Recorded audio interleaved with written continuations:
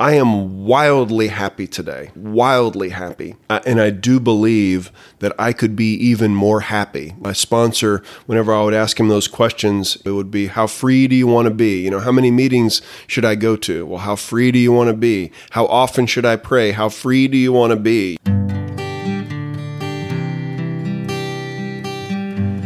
Well, hello, friends of Bill W. and other friends. You have landed on Sober Speak. My name is John M. I am an alcoholic, and we are glad you are all here, especially newcomers. Newcomers, that is, both to recovery as a whole and newcomers to this podcast. Sober Speak is a podcast about recovery centered around the 12 steps of Alcoholics Anonymous. My job here on Sober Speak is simple. My job is to provide a platform to the amazing stories of recovery all around us. Consider Sober Speak, if you will, your meeting between meetings. Please remember, we do not speak for AA or any 12-step community. We represent only ourselves. We are here to share our experience, strength, and hope with those who wish to come along for the ride. Take what you want and leave the rest at the curb for the trash man to pick up. From Studio A, deep in the heart of Texas, that was the voice of my friend Casey W. on this here episode number 240, and you are going to hear so much more from Casey in just a moment, but first things first, this episode is being brought to you by Terry and Laura and Tanya and Lisa and Laura. It's two Lauras. Do you know what Terry and Laura and Tanya and Lisa and Laura did? Well, let me fill you in. They went to our website, www.soberspeak.com. They clicked on the little yellow donate tab and they made a contribution. So thank you so much, Terry and Laura and Tanya and Lisa and Laura again. This episode is coming right out to Ewans. By the way, those Lauras are not related, even though they have the same first name. I just want everybody to know they're not related. Oh, what am I talking about? Nonetheless, John M., just another bozo on the bus, indeed, or believe me, I am, will be the chairperson for this meeting between meetings, and I am truly, I really am honored and privileged to serve all of you that are listening in. So take a seat, if you will, around this virtual table, and let's get started. I am going to go right into Mr. Casey W. today. I tell you what, this guy is just, he's a good friend of mine. I love him to death. He is the epitome of what Alcoholics Anonymous should be. He works all three sides of the triangle. He's just a grand guy, and I am so happy and honored that I get to present him here on this episode. And the name of this episode is The Topic Wheel. Excuse me. I had to clear my throat a couple of times here before I even started, and I had to start over a couple of times, and I thought I had cleared my throat out sufficiently, but apparently I had not. And I won't edit that out. Let's just, I'm like one of the hip guys. You know what I like to say? I like to say I'm keeping it real.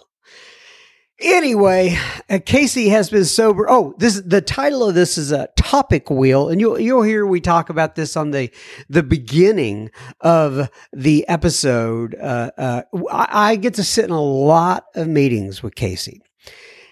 He's well known here in the North Texas area, and every time he's called on to talk about a particular topic, he just kind of seems to knock it out of the park.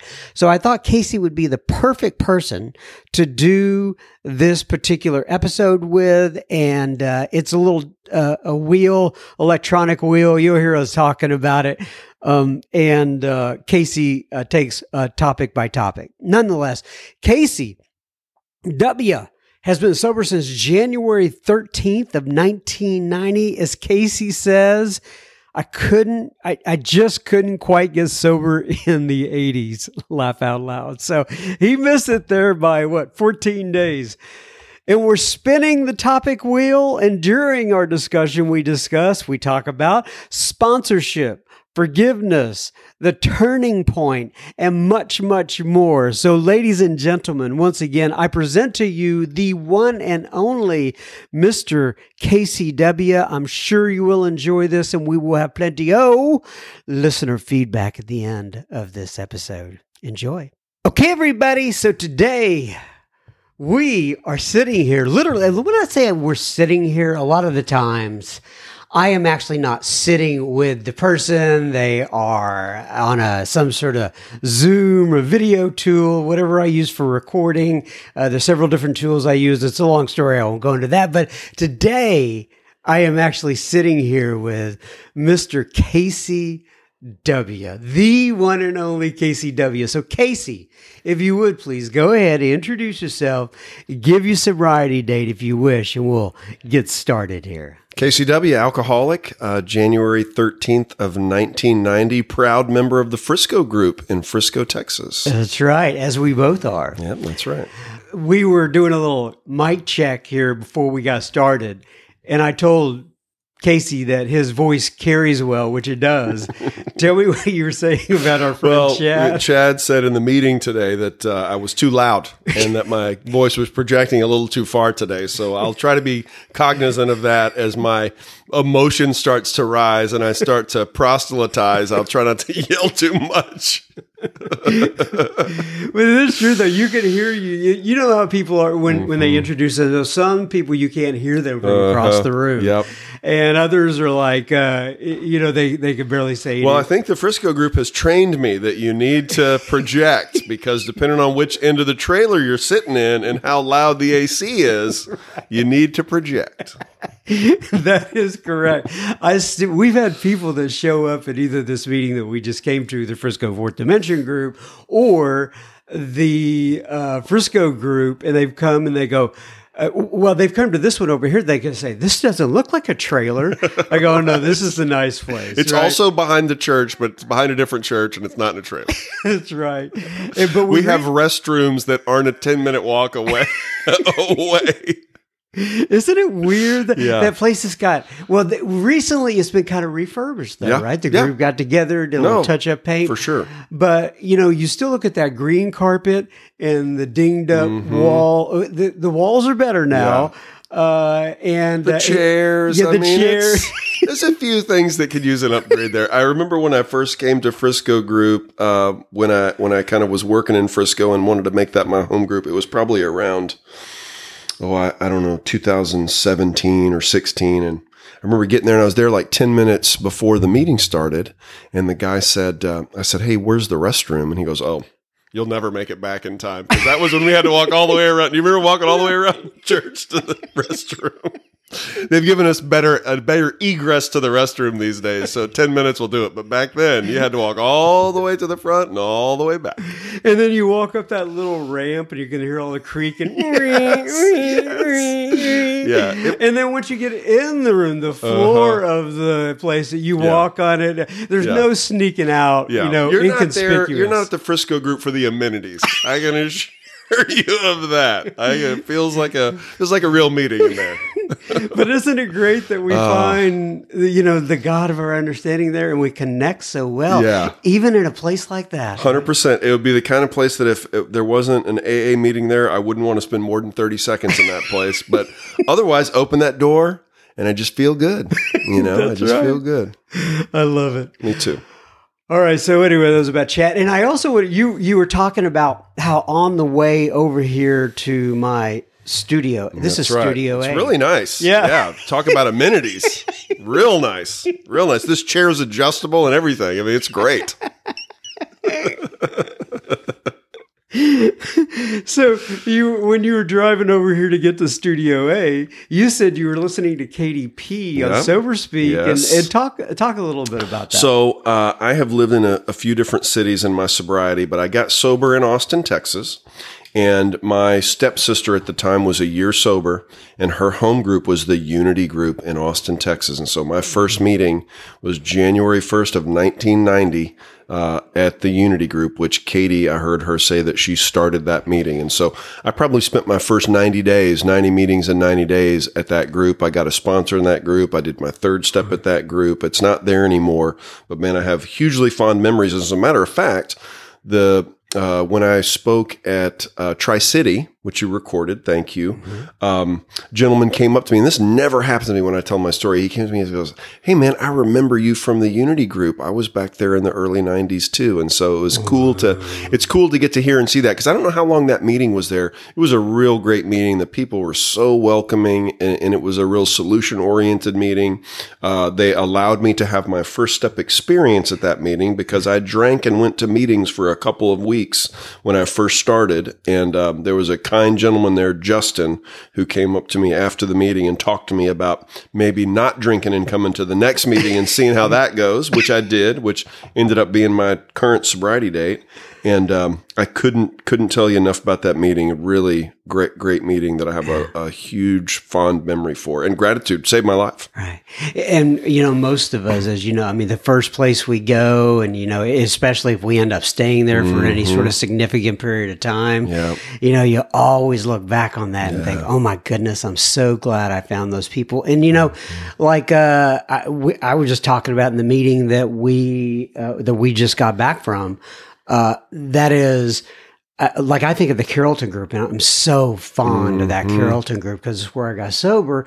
And, you would walk in and you could cut the smoke with a knife. Yes. And all of the steps on the wall where it was black or yellow. Yep. But I loved it. Well, I'll tell you a couple of stories about that. One is Unity Group was real progressive. There was no smoking at the Unity Group. In the 90s. Yeah, in the 90s. And so the other couple of meetings that I frequented very often, one was the Bolden Group.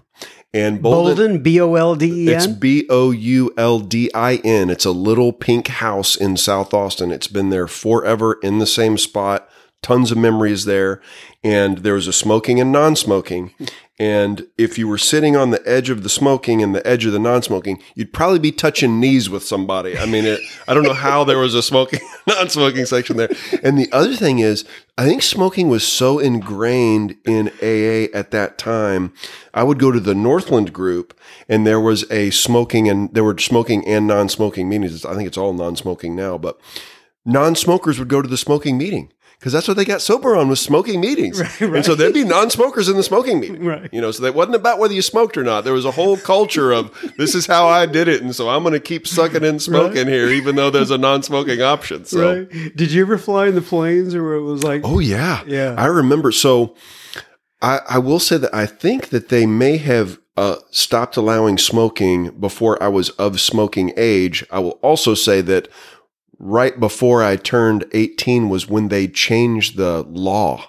So I only had about 6 weeks to deal with of being too young to buy cigarettes, because you used to buy cigarettes at any age. Yeah. But I remember smoking on a Southwest Airlines flight and them saying, this is it. This is the last time you're going to be able to smoke on a flight. And I thought, wow, end of an era. No more smoking. How am I going to survive an entire flight without smoking? Well, and they used to half up the plane to where the front half or the back half, I can't hear. I think it was the back half was the smoking in the front. But it's just so stupid. Dumb. Right? You're in this tin can. Right. And the ashtrays were in the armrest, just so. Can you imagine if we got on that today? It'd be so gross. It would seem totally fine then. And the thing about AA at the time is I remembered such heated arguments about whether the newcomer was going to survive if we did not allow them to smoke for that hour. Yeah. What are they going to do? Yeah. Right?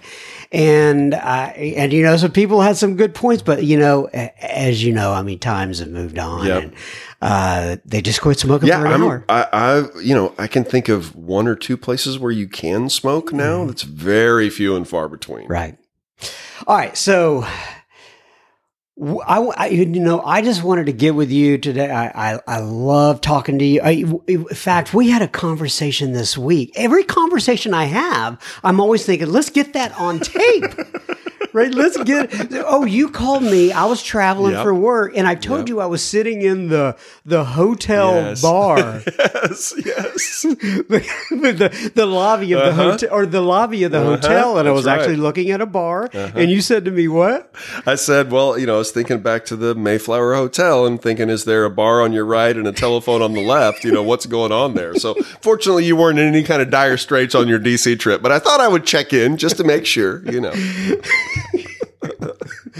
Oh, okay. Oh, and you also said to me you had heard something on the podcast about somebody telling me that I use Z's Yeah. in my words, and I really didn't understand it Yep. until you explained Right. it. So explain it. Well, and I've been thinking about this for a while. This wasn't this guy saying it. And I thought, should I tell John Will this? It's like somebody wears their sweatshirt that nobody likes and you're afraid, like, I really like that guy. Should I tell him nobody likes that sweatshirt? Probably not. And so I didn't want you to feel self-conscious. And I thought, well, John Will's been sober a long time. He can probably handle it. And so it gives me a sweet feeling because it makes me think of your mother. But when you say around us at the beginning of the podcast, you do say Oz instead of us. And so I thought maybe that was a holdover from your UK roots. Yeah, So- very well could be. My Scottish mom and my Scottish grandmother, and having growing up. Because I do have people ask. I've had people ask me when I travel. They say, "Well, you don't really sound, heavy Texas like." Right. There's words, and I definitely have some sort of Sure. but it's not a big drawl or anything Yep. like that. All right, so. But not only did I want to talk to you about some of this kind of stuff, I just wanted to also talk to you about some AA topics, Yeah, right? I would love that. And as you know, and I kind of prepped you a little bit, I used what I call a topic wheel back at the beginning of this podcast. I can't even remember what episode it was, and I don't know who I recorded it. My guess is it's like episode 5 or something like that. But I wanted to be a little creative, and I brought out a topic wheel to where I would just spin a wheel, Yep. and we'd come up with a topic and let the guest talk about it. And I thought to myself, this is a. I think Casey would. I think this would work towards some of his strong suits. So as you see, I'm going to reach over and get it right now. Yep.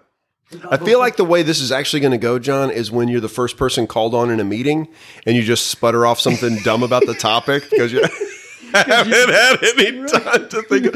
So this could be a real train wreck. I mean, you may not even be publishing this episode. Who knows what's about to happen? Oh, I think we'll publish it. In fact, if it is a train wreck, It'd be even better, right? Yeah, You'd be I like, love well, that'll be Casey's last time on Sober Speak for a while. It's fine.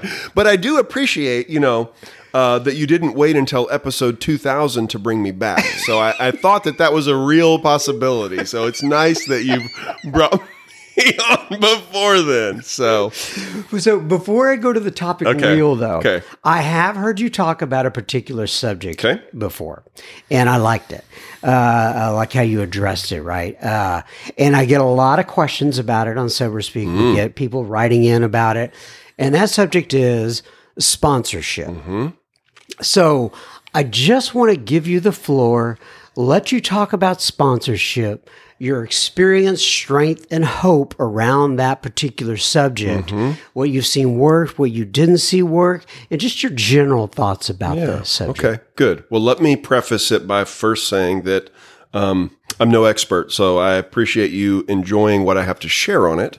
And there is an expert on sponsorship, and that expert is a chapter hidden in Alcoholics Anonymous called Working with Others. So towards the back of the first 164 pages. So I get the good fortune today, because I've been around for a little while, that a lot of times guys want me to sponsor them because they want to know how to sponsor other people. And so I think the best place to start with that is Working with Others and going through that chapter going through that chapter with your sponsor. I think it's a great place to start, and it's hard to go wrong when that's what you start with. I will tell you from my own experience, strength, and hope, there's a few things that have been very powerful for me, especially over the last, decade maybe of sponsoring people and different things that I've picked up. And so thing number one for me is that as a sponsor, you call me with a problem, right? Something that's going on in your life.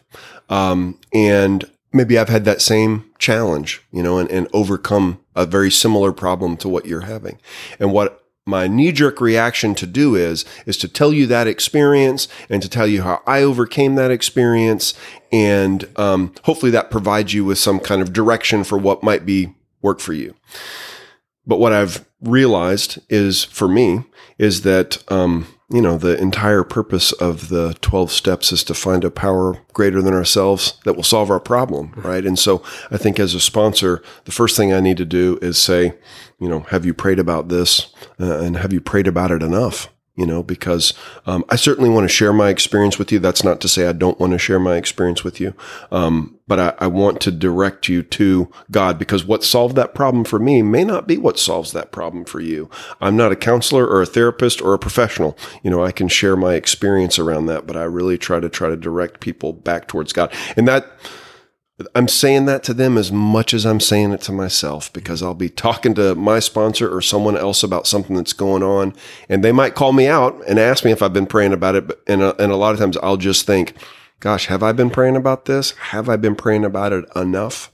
Because my first sponsor would do that. That was always his go-to. When I would call him and tell him whatever little thing was happening in my life, he would ask me if I had prayed about it. Another thing that's been powerful for me in sponsorship is being able to say, I don't know. Because as a sponsor, I remember that first sponsor, I felt like he had all the answers, and we put that sponsor on a bit of a pedestal. And then when I start sponsoring people, I feel like that's the person that I want to be too. But the person that I want to be is somebody who can be the most helpful to people. Right. And so I don't know, a lot of times becomes that most helpful. After I've offered the have we prayed about it and directing towards steps that might be helping, the 12 steps of Alcoholics Anonymous that might be helping us with that particular issue, or what does the book have to say about it? There are also times when people come to you because they've been in prison, or they're going through a divorce, or they're going through an illness, or in many cases with an amends, maybe there's something I don't have experience with on an amends. And so in those cases, I say, you know what? I don't know what we should do about this amends. I'm not sure how you should handle your divorce. I haven't done that before, right? And so fortunately, we have this amazing network in Alcoholics Anonymous of people who have experienced these things. And so I actually have kind of go-to men that have gone through a divorce, or have gone through an illness, or have been in prison, or whatever that circumstance is that someone might be able to relate more. And I encourage people in AA to have kind of a network of friends just for that reason, because there's some things that my sponsor really has very strong experience with that I can relate to. And there's some things he doesn't have experience with. He doesn't have kids, and so I really rely on guys like you, or David, or my friend Gary, others who have kids and have gone before me, and to hear what they've had to say. So as a sponsor, I don't know is really important. The last thing I'll say about sponsorship for me is that I very much used to think of the sponsor being on a pedestal and the sponsee being at their feet.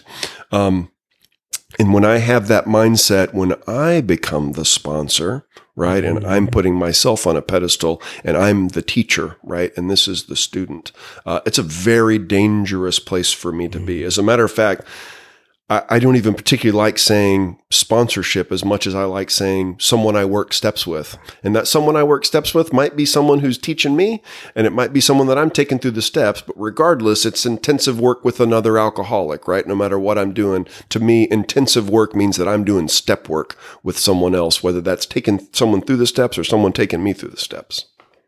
Love it. Let me take a little break here. We will be continuing our conversation with KCW in just a moment. Just a reminder, you are listening to Sober Speak. You can find us on the World Wide Web at soberspeak.com. You can also find the donate button on our website. You can use if and only if the Spirit moves you. Please keep in mind, this is a podcast funded by you, the listener. All right, so now let's get to this topic. Is it. We're spinning the wheel. We're spinning the wheel. Okay, let's see what happens. Here's where it goes. I love the fancy equipment that you've got set up in here for the audio. This is amazing, John. They can't see this. It's a little. How would you describe this? Yeah, it's a very jinky app that's on your laptop that's about to make a noise, which is great. Okay, here we go. Yeah, I don't want them to get the impression I actually have a huge wheel that you've constructed in here to do this with. Studio A, the wheel of... the wheel of fortune, the wheel of sober, yes. The wheel of... Show them what they won, John. All right, so here we go. The spin. All right. Everybody hear the spin? I love it. All right, so it landed on, Uh-oh, what do you got? Forgiveness. Oh, wow. Ooh, that's a good topic. So I'm going to give you a second to think about it. Yeah. So forgiveness, and I just kind of like go over a couple things that come to mind for me. Like you usually kind of think about this in step 9, and most people come to Alcoholics Anonymous with some. I should say, pretty much all of them come to Alcoholics Anonymous with, resentments and they done me wrong and all that sort of stuff. So, when you think about forgiveness, what comes to mind? I think about the definition of spiritual experience in the back of the book that they added a little bit later. It wasn't in the first printing of the first edition. And they added it because they were afraid that maybe folks thought that you had to have the white light experience like Bill had, and they describe this educational variety. And the way they describe it is the personality change sufficient to bring about recovery from alcoholism. And that personality change in very many ways, maybe the biggest personality change that I recognize today is that before I got to Alcoholics Anonymous, if you did something wrong, or did something that challenged me or made me feel bad, I would think about that thing and I would feel bad in the moment. And then later when I reflected on it, I would feel worse. And later I'd get more angry. And later, maybe I think I needed to retaliate. That was the old me. The old me also, when I did something to you, I might feel bad about that in the moment, right? And then later, it wasn't really that big of a deal. And then later, it's like it never happened, right? And so before I got to Alcoholics Anonymous, and more specifically, before I started working the steps of Alcoholics Anonymous, I was always quick to forgive me and quick to judge you, And so when I did that first 4th step, I realized that I had done a lot of inventory before I got to Alcoholics Anonymous, but in the 4th step, there are 4 columns, and that 4th column is the most important. What were my mistakes? The only 2 columns I got to before I got here were 1 and 2, right? Who you were and what you did to me. And that tape played over and over and over again. And I remember when my sponsor introduced that concept of the 4th step or 4th column to me, I thought, 4th column? We're talking about people that I'm angry with and the good reason that I have for being angry with them. And it turned out once I started to write some of those things down on paper, and he started to help me understand how I had gotten the ball rolling, I started to understand how I started to create most of this stuff on my own, and so today in Alcoholics Anonymous, for me, the idea that if you do something that disturbs me, right, the thing that I'm actually looking at, if I'm spiritually fit, is not how what you did was wrong. Why is that bothering me that you're doing whatever it is that you're doing, And then if I've done something that I think might have been out of line, what do I need to do around that? Do I owe somebody an amends? Following the steps within the book to kind of figure out what I need to do next. Forgiveness is a powerful thing. Yeah. It really is. And it's amazing to me, 8 and 9, 8, we make this list, 9, we go out and try to amend these things. This is not just staring at my feet saying that I'm sorry, right? It's trying to make the situation as right as I can. There are some situations that I can never make right. The book tells me that I can never give my mom back my teenage years, right? She's never going to get to have a healthy, happy teenager. I blew that. So now all I can do is the best I can do with mom today. But because I was able to see what my mistakes were in that, my ability to be more empathetic to people started to come around, and this idea that people weren't doing it to me, They were just doing it.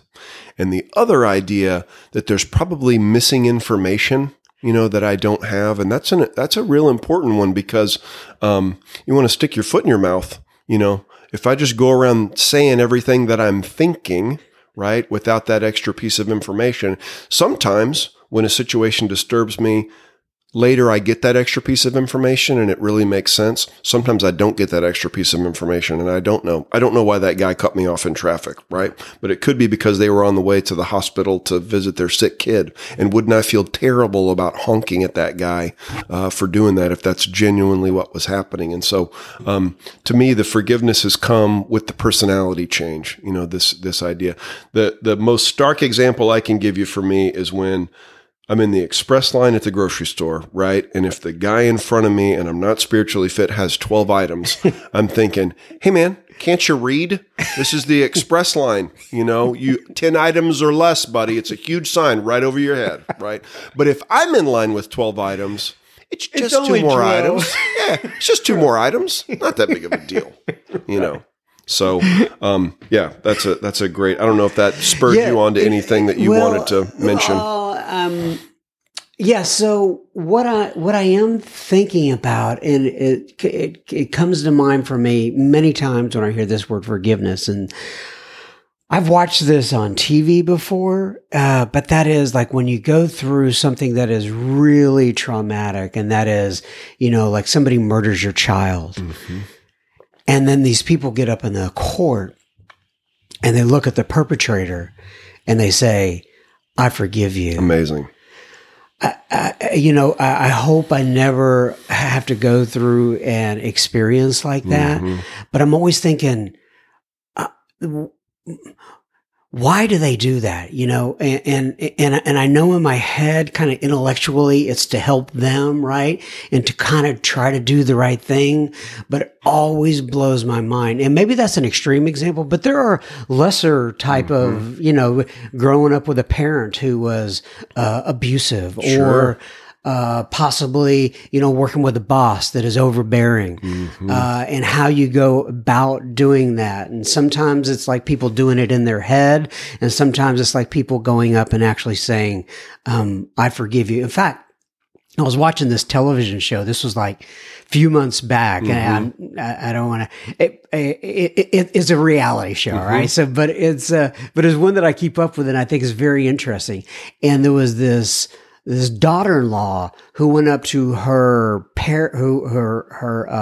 in-laws, mother-in-law and father-in-law, and she said, "Hey, listen, I know you guys have been jerks to me, but I forgive you." And I was like, she got to go to AA. She needs to learn how to do this. You're going to want to role play that amends with your sponsor maybe right. before. Well, that's what I'm saying. Yeah. I saw it going on. And I was like, well, I get what you're doing. Yeah. But, there's some real nuance when you're working on forgiveness and you're trying to go through amends and such like that. No, I think it's one of the most valuable things of having a sponsor and being a sponsor is kind of collaborating on how those amends are going to go, because many times I may not feel it in my heart when I need to go do it, and how do I handle that when I may not necessarily be feeling it in my heart yet? Right. I'm going to feel it in my heart, but maybe I haven't felt it yet. Well, the mother-in-law, father-in-law in that instance, I remember they were just kind of dumbfounded. They're like, what do we do? Well, sure how to respond to that. We forgive you too? I don't know. What's the right response here? Yep. Yep. All right, let's spin again. Okay, that experiment went so well, you're going to spin it again? We're going to spin it again. Right. I hope it doesn't land on the same thing. That would be sponsorship. Tough. Okay, tell me again what you want. Okay, here we go.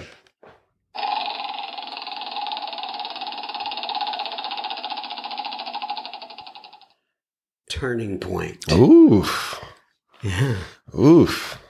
So the line from the book, if I'm not mistaken, is we stood at the turning point. Mm-hmm. We asked his care. We asked his complete care. We asked for his care with complete abandon, if I'm not mistaken. Yeah. So when you think about turning point for you, turning point that you've seen with other people within the program of Alcoholics Anonymous, what comes to mind? Wow. It's a powerful thing. For one, that's one sentence may define what the idea of God in my head is today, which is we asked his protection and care with complete abandon, a God that can protect me, a God that cares for me, and a God that I can abandon myself to. That may be the best definition that I have in my head today of what God is for me. I think for me, that turning point is exactly what it says right there. When I reach that turning point, I'm ready to seek God, and seek God's protection and care with complete abandon. When I first got to Alcoholics Anonymous and started to not drink and started to work the steps, I was desperate. And that turning point was a real desperate place for me.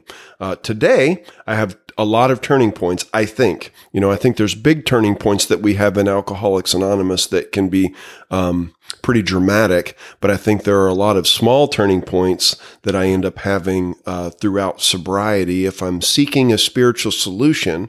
Because for me, when I first got into the program, I was ready to let Alcoholics Anonymous and God take my drinking, right? I was ready to work those steps and not drink, But was I really going to allow that into my relationship with females? Was I going to allow that into my relationship with friends, with my family, with my work? And so, I'll tell you that it comes and goes. Physical sobriety is a 1 or a 0, right? We're both sitting here sober. We're not going to get any more physically sober than we are right now, but emotional sobriety is certainly a spectrum. And I think, especially for me, in the last several years, you and I commiserate about this a lot, being married for a while, having teenage kids, and trying to be the best dads and husbands that we can be. I have reached a lot of turning points. I talk about this in meetings a lot, but when I came here on January 1st of 1990, the truth for me was that I was not alcoholic. That was my truth. I believe that to my core, that I was not alcoholic on January 1st of 1990. It took me a couple of weeks of drinking and going to meetings and then hearing the definition of alcoholism for me to understand that the truth about me was that I could not safely drink, right? And so that was a delusion that I had. There was a truth about myself that I didn't know. A lot of times these delusions, I'm the last one to know, right? But I have suffered from hundreds of delusions within Alcoholics Anonymous. So the example I can think of the most is with my wife. I fancy myself a good husband, John, and I have for the entirety of our marriage. Mm-hmm. And I will say that at one point in time, my wife and I have a real transparent relationship. We talk a lot and we're not afraid to tell each other if something's bothering us, and I'm grateful for that today, that we can say that without necessarily hurting each other's feelings too bad. But I remember one time thinking about what a great husband I was, and whenever my wife would ask me to do something, I would do it, and didn't always do it cheerfully, John, but I would do it, and then after a while of doing that, I realized that actually a good husband probably does what their wife asks and does it cheerfully, right? They're pleased to do those kinds of things. And then I started to realize that actually my definition of a good husband is probably somebody who sees something that needs to be done and goes ahead and does it instead of waiting for their wife to ask them to do it. Mm-hmm. And so those were these little delusions that I started, and that's a microcosm, right? I could give you the same story about work, the same story about my kids. So chances are, John, there are things that I'm deluded about right now that I don't even know. It's why I continue to go to meetings. It's why I wake up in the morning and turn my will and life over to the care of God. It's why I continue to sponsor and work steps and have service commitments and try to do the right thing, because I know there are truths about myself that I don't know. I am wildly happy today, right? Wildly happy. And I do believe that I could be even more happy. My sponsor, whenever I would ask him those questions, it would be, how free do you want to be? How many meetings should I go to? Well, how free do you want to be? How often should I pray? How free do you want to be? And so to me today, I think about that, it doesn't take me long to deteriorate into madness, right? But I also today I can reach out for humility instead of waiting for humility to hit me on the head, and to me that's a lot of those turning points have been when humility has hit me on the head instead of me actually reaching out for it, Will you tell that story I've heard you talk about this before, with your wife going to see the AA speaker, I think it was in Florida, and she did not enjoy the speaker, and why? So my wife. By the way, I love your wife. Right? Oh my gosh, Karen is amazing. Yeah, she's top of the line. Yeah, she absolutely is, and she is so much fun to be around, and supports me in my recovery, and is just like the coolest. Amazing. And so, when we first started dating, I was 8 years sober, right? So the good fortune of getting sober young. And so I get to have all these experiences that a lot of people have drinking. I got to have all these experiences sober, which was amazing. So I met my wife at 8 years of sobriety. And at that time, I'm going out to halfway house and picking up a sponsee and some friends and taking them to this meeting I was living in Tampa at the time. We were driving from Tampa to St. Pete. It was the world famous speaker meeting. I don't know if it's still there anymore. I haven't been able to find it, but it was an amazing meeting. That was the name of it? Yes. World famous speaker meeting. And it was a potluck and then the meeting and it was awesome. And so, here I am. My wife's new to all this. She loves the fact that I don't drink, which I really appreciated. We were pretty young at the time. She was 25, I was 26. And so there's a lot of drinking involved in most 25-year-olds' lives. And so my wife was very willing to hang out with me sober and appreciated that I was sober, which was unusual for me at the time dating, right?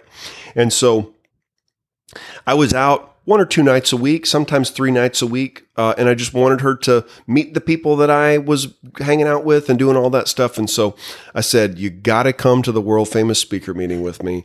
I said, one of the guys whose story's in the back of the 4th edition was the speaker. It was the pilot. Yeah, he was amazing. Right. And so, so great. And so we drove over to the halfway house together. I was still smoking. All these guys were smoking. They pile into my SUV. Smoking, driving to St. Pete. Who knows what these guys are saying? I mean, these are all guys with less than 6 months of sobriety. And they just know that I show up and I have a certain number of seats in the car and everybody can pile in and there's a third row. And so it is jam-packed in my SUV. So we drive over there and we're having the meeting before the meeting, having a good time. And my wife rolls with it too. She always has fun. And we're in the speaker meeting and this speaker is just amazing. Real charismatic, great story, amazing drunkalogue. It's fun to hear these crazy drunkalogues sometimes. And he had a really great message too. And I just thought, man, I have really impressed my wife. She is probably loving this, and so at the end of the meeting, we're walking out and I was like, so what did you think? And she was like, I don't get it. I said, well, what do you mean? She said, well, at one point in time, the guy backed up over his dog in the driveway and killed it and everybody laughed. And I said, yeah, sometimes we laugh and sometimes we cry. But I realized that for her, she's like a huge animal lover. It didn't occur to me that was going to hit her as hard as it did. And it did hit her hard. So I have taken her to a few meetings since then. And she's just kind of been unimpressed with all of them, which is so fine. I will also say that she lets my friends come over to the house all the time. She lets me go off on weekend trips with the guys. She is super.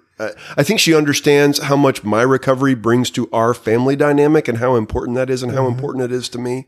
And so I've talked to a lot of people and everybody doesn't have somebody who's super supportive. I know you have an amazingly supportive wife who allows you to do tons of things and even helps you do a lot of things too. And it's an absolute blessing that gets to be integrated into my family life too, but probably not taking her to a lot of speaker meetings. I think you've taken her to others and she went. Yeah, I've taken her to a few, and I've always tried to take her to like the top of the mark. You and I saw a pretty good speaker, one time together with her. Yeah. And she was like, didn't think of it. I'm like crying during the speaker. Like, she's amazing. It's so moving to me. And she's like, it's okay, I get it. Yes, I get it. Yes. Okay, so I want to go back to the turning point. Yeah, please. Again, I don't know if I got way too far afield on that or not. Maybe No. But I really, because what I was thinking of while you were talking is like all these little. Okay, so I'm thinking of the person out there who is listening to this, right? And you and I, by God's grace, are sitting here with some long-term sobriety. And as I don't take it for granted, and I'm not, and like Marty C is talking about, I still get excited about it, and I still get excited that I get to live the kind of life I live. Now, it is not perfect, right? And none of us are saying it is by any stretch of the imagination. But I'm thankful for it. But there are people that have said, are saying to themselves, how come they got to experience the turning point, and I have not experienced that turning point yet? Now, keep in mind, for me at least, I was in and out for 3 years. Yep. Right. And so I understand, and I've been through that to some degree. It wasn't a 10-year stretch, but it was a 3-year stretch, and it was the worst 3-year stretch of my life. Yep. So talk to them about turning point, or just share your experience, strength, and hope. Yeah, I think I think a few things when you say that. One is, the concept of the book when it first came out was that there's only a couple of meetings, right? There's not this network of meetings that we have around the country now. And the concept was they were going to mail this book to you, and you were going to read the book and do what it says in the book, and you were going to get sober, and then you were going to start a fellowship in your community, right? And if somebody had offered me that in January of 1990, I would not have done that. When I came to the Fellowship of Alcoholics Anonymous, it was the Fellowship of Alcoholics Anonymous that absolutely inspired me to think that this was a solution, right? And so for me, a couple of things had to happen. And I think I see this with folks. I'm speaking just anecdotally from my experience. You have to be done, and whatever somebody's done is vastly different. I was done early and stayed done to this day, which I'm truly grateful for. I know people come in and out also. I think for me, I fell into a group that the expectation was that you were going to have a sponsor and you were going to do the work out of the book. And if I had not fallen into that group, that was the expectation, I might have thought that Alcoholics Anonymous was the Fellowship of Alcoholics Anonymous and not the program of Alcoholics Anonymous. I feel like that's twofold today, right? There's the Fellowship of Alcoholics Anonymous, which is the meetings and me and you hanging out together and laughing and having a good time, which I am absolutely in love with and have been from the day that I thought it was a good idea, right? And then there's the program of Alcoholics Anonymous, which is the thing that's going to get me this power that's greater than myself, that's going to solve my problem, right? That's going to allow me to have this personality change. And so I've just got to be willing to go out and have that personality change. That's the turning point. I mean, to me, the turning point is that you're willing to do the work. As soon as you're willing to do the work, that's the turning point. So if you're waiting around today, friends, for the turning point, know that the turning point is you grabbing somebody and saying, help me, right? I think, because I remember doing that third step, in the third step, we turn our will and lives over to the care of God. And I remember traditionally you kind of get on your knees with a person and hold their hands. And I didn't feel anything but uncomfortable when I did that with the guy. I didn't feel the power of God. And if that happens to someone, that's wonderful. But I just remember thinking, boy, nothing really happened, right, except I was a little embarrassed. And I remembered my sponsor saying, you've done a good third step when you go home and start putting pen to paper. That's how you know you've done a good third step. All the third step is saying is go and do the rest of the work. So if somebody's I'll tell you, for me, when I did my fourth step, what I told my sponsor, and I had gotten to a place where I felt pretty comfortable with my sponsor, I said, I think this is dumb. I don't think it's going to work, and I'm willing to give it a try. Right. You're allowed to think those two things and anything else that you want to think, as long as that last thing is, and I'll give it a try. Right. Because in my experience, I have never watched anyone work the steps thoroughly, honestly, and quickly that didn't have the spiritual experience. I just don't think it's not possible for that to happen. I have not seen it, and I've watched it a lot of times. Now, I've seen a lot of people do the half measures thing, and I have been a person that has also done half measures in recovery as well. Yeah. And I know, half measures get you exactly that, 0, I don't think Sammy will mind us talking about him, but the gentleman who just chaired the meeting before we came over here, right? He was Had quite a story, in and out for many, many years. Really didn't take it that seriously. And this last time, after he went to the hospital and he was going through, his wife was threatening divorce. I hope I have the story straight. Yep. He finally decided to take some more action is what it came to. And David G got with him, and he's been sober since. And you can tell now, I mean, there's just something different about it. Oh my goodness. You can see it. It is the joy and privilege of Alcoholics Anonymous to get to watch people come in. I can think of two people right now that come to that meeting that we were just in where I thought, that guy's not going to make it. I mean, we obviously don't place any wagers on that, but I just thought, man, I don't know if this guy's, and I think about those two guys today, and I just think, man, the miracle has happened, and I was real worried that there was going to be some kind of big commitment that I was going to have to make. I remember telling my sponsor, I think this is going to take a lot of time. And the exact thing my sponsor said to me was, if you spend 10% of the energy on working the program of Alcoholics Anonymous that you did drinking, you're going to be just fine. Right. And he was absolutely right. Because before I got to Alcoholics Anonymous, I was thinking about a drink, going for a drink, or drinking a drink. Those are the only three things I was doing. If something else could fit into that agenda, I would do it. But if it did not fit in that agenda, I was not doing it. And so I will say that I had a lot of free time once those three things got taken out of my life. And I did spend a decent amount of that free time going after what you said.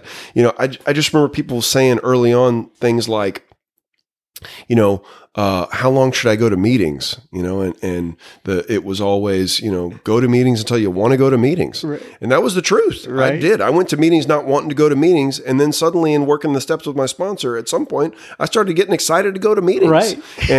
I haven't thought about drinking in a long time. I was real excited to come to the Fourth Dimension meeting today and get to see my friends and listen to what people had to say, and a joy to get to see Sammy chair the meeting and see some new people come in and hear about somebody who just got a chip. Yeah. People traveling from other places, like the lady from Florida. And it was great. Yeah, for sure. For sure. All right, my friend. Anything that you would like to add before we wrap it up? Any thoughts coming to your mind that you just want to make sure, we call them burning desires sometimes at the end of the meeting? I'll say a couple of things. One is that, anybody who's listening today, John is an open book. I'm an open book. You've got plenty of ways to contact us, and so you are not alone. You don't ever have to drink again if you don't want to. That's what I was told when I got into Alcoholics Anonymous. The second thing I will say is a sappy plug for John, which is I love me some sober speak. I mean, from the moment you said this is something I was going to do, I was like, what dumb idea is this that John has? That doesn't sound like something that's going to work, and then you invited me over to your house. We did one kind of early on, and I was like, well, that was fun to do with John, but this is not going to amount to anything. This is going to not gain momentum, And today when I hear about, it was such a great convergence of what was going on culturally, not being able to get out as much and not being able to go to meetings as much. And for you to have kind of the podcast at the same time, you want to talk about divine intervention. When I hear about people who kind of got sober from home on Zoom meetings and listening to podcasts, you're a big part of the fabric of that. And so I am extremely grateful for that in my life. And I'm extremely grateful for the accessibility that you've allowed for folks. It's a great service that you're doing. You have an awesome job, kids, wife, tons of responsibilities. And so for you to take the time to do something like this is real special. And I know there are hundreds, thousands of people that feel the same way. So I want you to know how grateful I am for you and your service. You're too kind. But I can tell you though, that people tune in to this to maybe to hear me to some degree, but the juice behind this and what makes it go is people like you, right? Yeah. Bringing in, some great guests, and, they get to share their experience, strength, and hope, and they get to, and they strengthen other people's sobriety. And so I appreciate it. Yeah. All right, so page 164 from the Big Book, it says, abandon yourself to God as you understand God. Admit your faults to Him and to your fellows. Clear away the wreckage of your past. Give freely of what you find and join us. We shall be with you in the fellowship of the Spirit, and you will surely meet some of us, like me and KCW, as you trudge the road of happy destiny. May God bless you and keep you until then. Once again, my friend Casey, I sure appreciate you coming by. Great being here. Casey, my friend, thank you so much again for being on the podcast. I so much enjoy spending time with you, both on mic and off mic. And by the way, if you're interested in joining the meeting that Casey and I talked about on the front of this episode, it's called Frisco Fourth Dimension, and it's in Frisco, Texas. And both of us are usually there on Saturday. So if you're in the area, pop on by. We would love to hang out with you. Now, on to a little bit of a listener feedback. Terry writes in, and Terry says, love your podcast, big exclamation points. She says, love how it has and is helping me. As I know, it's helping countless others out there. God bless you, Terry. And then I get one of these little emojis. I guess this is like a smiley face with a little a halo on it. I like that little emoji. And so thank you anyway for writing in, Terry. Appreciate it. Jason writes in, and the subject line is celebrating times 2 or celebrating X2. He says, hello, my friend, John. First of all, I'd like to thank you for the podcast and your contribution, said with a Texas French accent, to service work with the podcast. I'm writing you to let you know I'm celebrating 7 years of sobriety, which is truly a blessing. But that's not the only reason I'm celebrating. The real reason is my oldest son is celebrating 6 months of sobriety. My heart is overwhelmed with just typing that sentence. This program works. It really works. That's so cool, Jason. He says, God has done some amazing things in my life, most probably I don't deserve, and I am grateful for them all. I pray that those new to the program and new to recovery will hear this and know that the promises really do happen. We just have to work for them. Well put, Jason. He says, take care, John. I hope God blesses you as much as you have been a blessing to those who hear your podcast, your friend and native Texan, Jason. Well, God bless you. God bless your son. Jason, I'm so glad to hear that. That is really cool. Haley writes in and Haley says, hiya, John, Hiya, hiya, John M. I live in Southampton, but I originally came from a small village called Somersham in Cambridgeshire. Man, that's quite a mouthful. So you were in Southampton, but you came from a small village called Somersham in Cambridgeshire, and I'm assuming this is in Massachusetts. Man, that's a lot going on there, Haley. But nonetheless, she says, I am 1 month and 10 days sober, and I do struggle some days, but not all. I am very angry, hurt, and I have a lot of resentments toward a few people, but mostly with myself. The whole God bit is doing a bit in my head, and I'm angry with him, and I have been for a long while. I found the Sober Speak podcast, and I listened to it on Amazon. I really love them. I have started step 1 and finding it a struggle because I am so tired all the time, Haley R. And Haley, I noticed you getting into our super secret Facebook group and posting some stuff in there. I'm glad you're being vulnerable, open, honest, and that's the first step. And God bless you. I'm sorry you're going through a tough time, but I've seen this many times over. And as Jason said just earlier, just do the work, stay with the process, trust your gut. And take it all one step at a time. God bless you, Haley. Hiya, back at ya.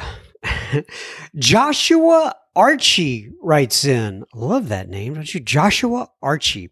He says, "Hi, John. I am a new-ish listener. I found you searching for some more content from Earl H. I'm a big fan of his. I'm a big fan of your format, and I'm a daily listener of yours and the Sobercast podcast via Spotify. I am originally from Alaska, and I received the gifts of AA there. Now, however, I live in Switzerland." Say hello to that little, ice thingy from Frozen. I think is that Switzerland? It's somewhere in that area. He's a little snowman, and I can't remember his name right now. But nonetheless, he says, I'm probably butchered that whole thing completely up, and that would not be unusual for me. Anyway, Joshua says, "You had mentioned being willing to put us listeners in touch with some of your guests. We need more speakers from the U.S. here in Switzerland. I know I'm supposed to look for the similarities, but," big smiley faces, 3 of them. He says, "What a gift to have you putting all this energy out into the universe. I will be in touch for more info soon. Lots of love from across the globe, Joshua Archie." Well, Joshua Archie, love back at you, my friend, there in Switzerland. And I think what you're talking about is I have a list here, and if anybody else is interested in it, I can provide it. Just write to me at John, JOHN, at Soberspeak.com. And it's a list of the various, a lot of the various speakers that have been on the podcast in the past and are willing to do Zoom meetings or even, fly out there. And we have that quite a bit as well. Fly out to your location if you're having a conference or whatever and be a guest for you. So that's it. All right, everybody. That is one more episode of Sober Speak. I will try to make it back next week. We always take this 1 week at a time. May God bless you and keep you until then. Keep coming back. It works if you work it. God bless.